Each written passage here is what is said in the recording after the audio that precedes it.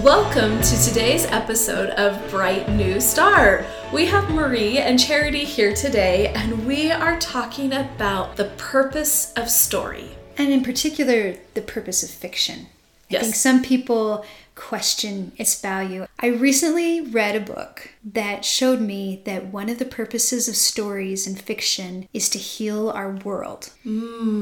That this book portrayed that in a way that I hadn't thought about it before, and the power that these stories can have to open our eyes to see things that we couldn't see otherwise. Stories are so powerful. Because they remove us and allow us to walk into someone else's story. Right. And in fiction, we're allowed to walk into people's minds, their hearts. We can see all of the variables that are affecting their decisions and each person's ideas and thoughts and philosophies and vision. And we don't have so much control, but we have so much more vision. Yeah, so what's a great example of that? Well, the book that I learned this from was The Never-Ending Story. I picked this book up 2 years ago, and truth be told, I wasn't excited. I had grown up with my brother watching The Never-Ending Story, and I remember a big white fluffy dog flying through the air, and I was not interested. Fantasy was never something I was interested in. I felt impressed to read this book, so I sat down and I started reading this book, and I was astounded at the lessons it taught and the truth that it held and how much I just flat out enjoyed the book. I never thought a fantasy book would be so powerful in my life. And I've read it twice again since then because there were just so many lessons in it. If you've seen the movie, it's nothing like the book. The author is from Germany, and he was frustrated with the movie that was created because essentially the movie changed everything and only did half of the book. This book is about Bastian, who steals a book from a bookstore and is reading it in the school's attic because he's a thief and he can't go back into society, and, well, I might as well read the book until they catch me, essentially. And he's only about 10 years old, right? Right, and he is a young man who's struggling with bullying issues, and his mother has recently passed away, and his father and he are not able to connect or talk about it.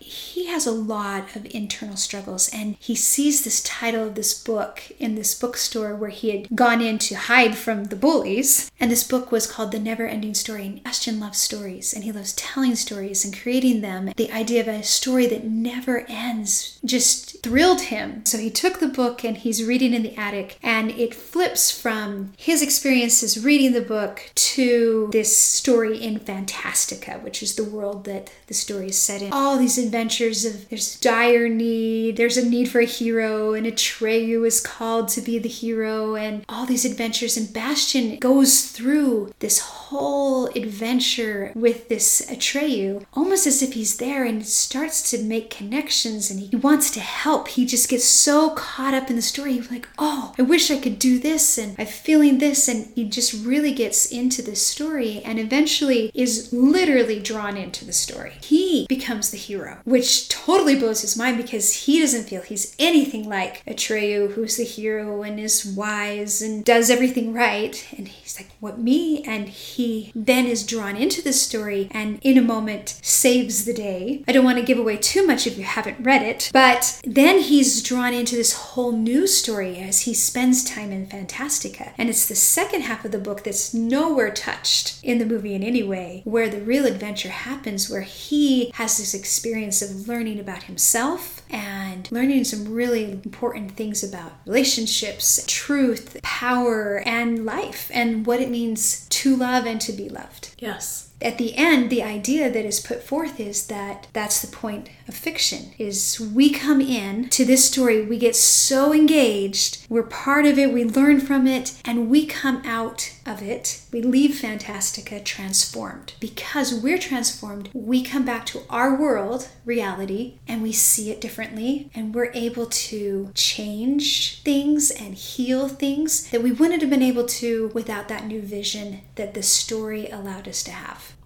So true. Think of Little Women. Think of Anne of Green Gables. One of my favorite books in the world is Little Men, which is another of Louisa May Alcott's books. In those stories, they share family life. Like Marie said, we get into the minds of each character. It actually made it so in Little Men, they talk about how Father Bear held once a month a time where the young men, would present papers to each other on the sciences. I thought, oh, what a great idea. And so whatever those boys gathered in nature, they then wrote papers on it or something that they were interested in, and they got to present. And so not only are they learning their writing and their presentation skills, but it's on something that they loved. And as a young mom at the time, I absolutely implemented that. And isn't that great where we get these ideas, so many ideas, how to live life, how to respond in relationships, all of these things, we get options when we read. So many options. I have my friends in the fictional world that I often think, well, what would Anne do? What would Jane Eyre do? What would Christie do? What would these ladies do in these situations? And they really live a lot of truth. It's so much easier for me to look at them and say,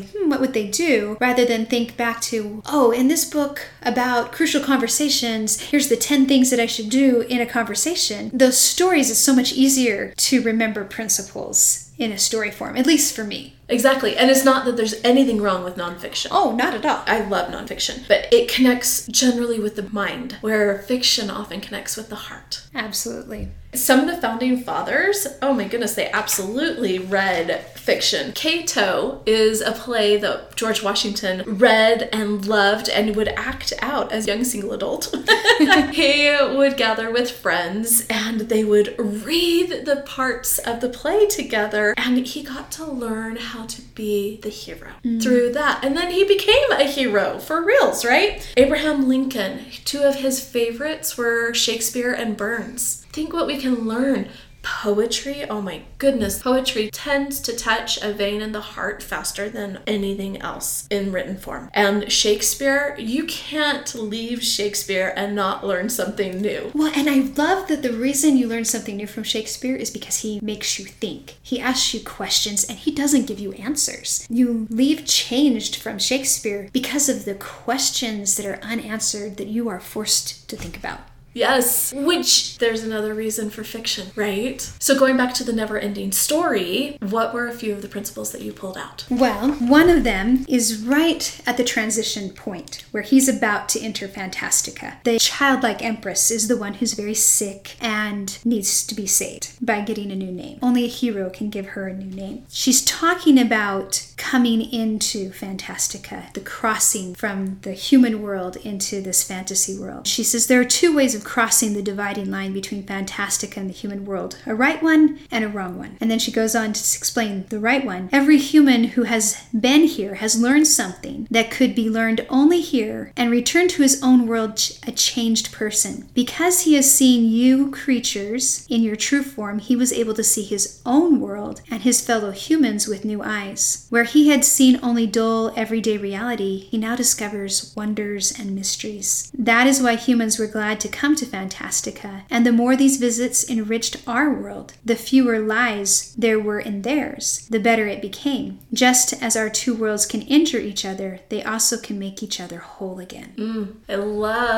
double love that, because it makes me think of the book Watership Down and the lives of these rabbits. When I first read the book, I was frustrated because their world was falling apart, and yet in the end, what I learned was different personality traits that I wouldn't have learned any other way. As you shared that, we can bring more truth into this world when we read fiction. How cool is that? Yeah, well, and they can explore so many things in a different way that we see it in a different way. He goes through the swamps of sadness in this book.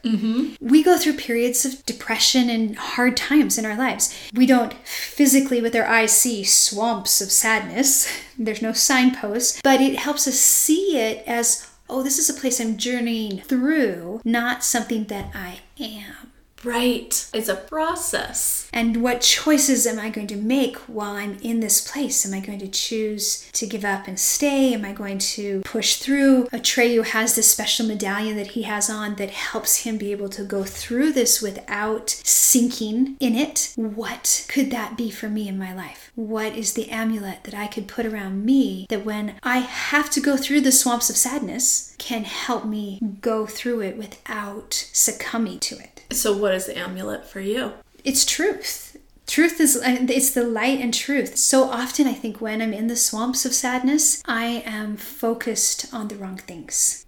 That's often true, huh? It's not that they're not real things. I think it's not just having a positive attitude, it's focusing on something different. Because there are hard things in life. But when we put around our neck and trust in the things that are true and are hope-giving and light-giving, that helps us as we go through those hard times. Remembering the good things that have happened and looking forward to the promises of good things to come.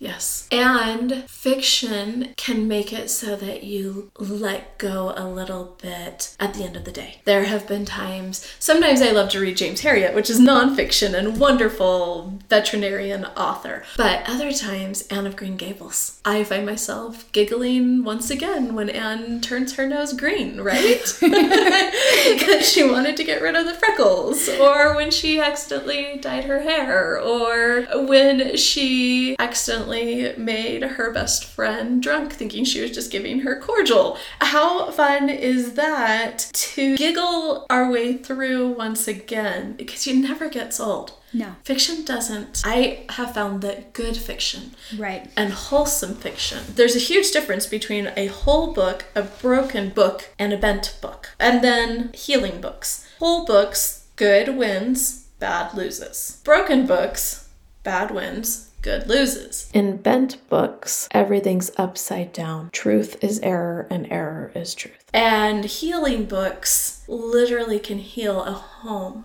a family, a heart. Mm-hmm. I recently read a man named Michael Wilcox. He said, "Great literature with great personalities last with an enduring power because they continue to speak to each new generation and they say what matters. They help us find our highest selves. They give us greater sensitivity. They help us understand our feelings. They open our hearts to love. They teach us to forgive, to empathize, to feel gratitude, to grieve. They open our eyes to beauty. They bestow a sense of things greater than ourselves, while at the same time showing us the nobility and dignity of ourselves. They prepare us to internalize the personalities we find in Scripture. We ask what truths, what guidance, what goodness, what interests, what warnings, what humor, and what inspiration do they impart?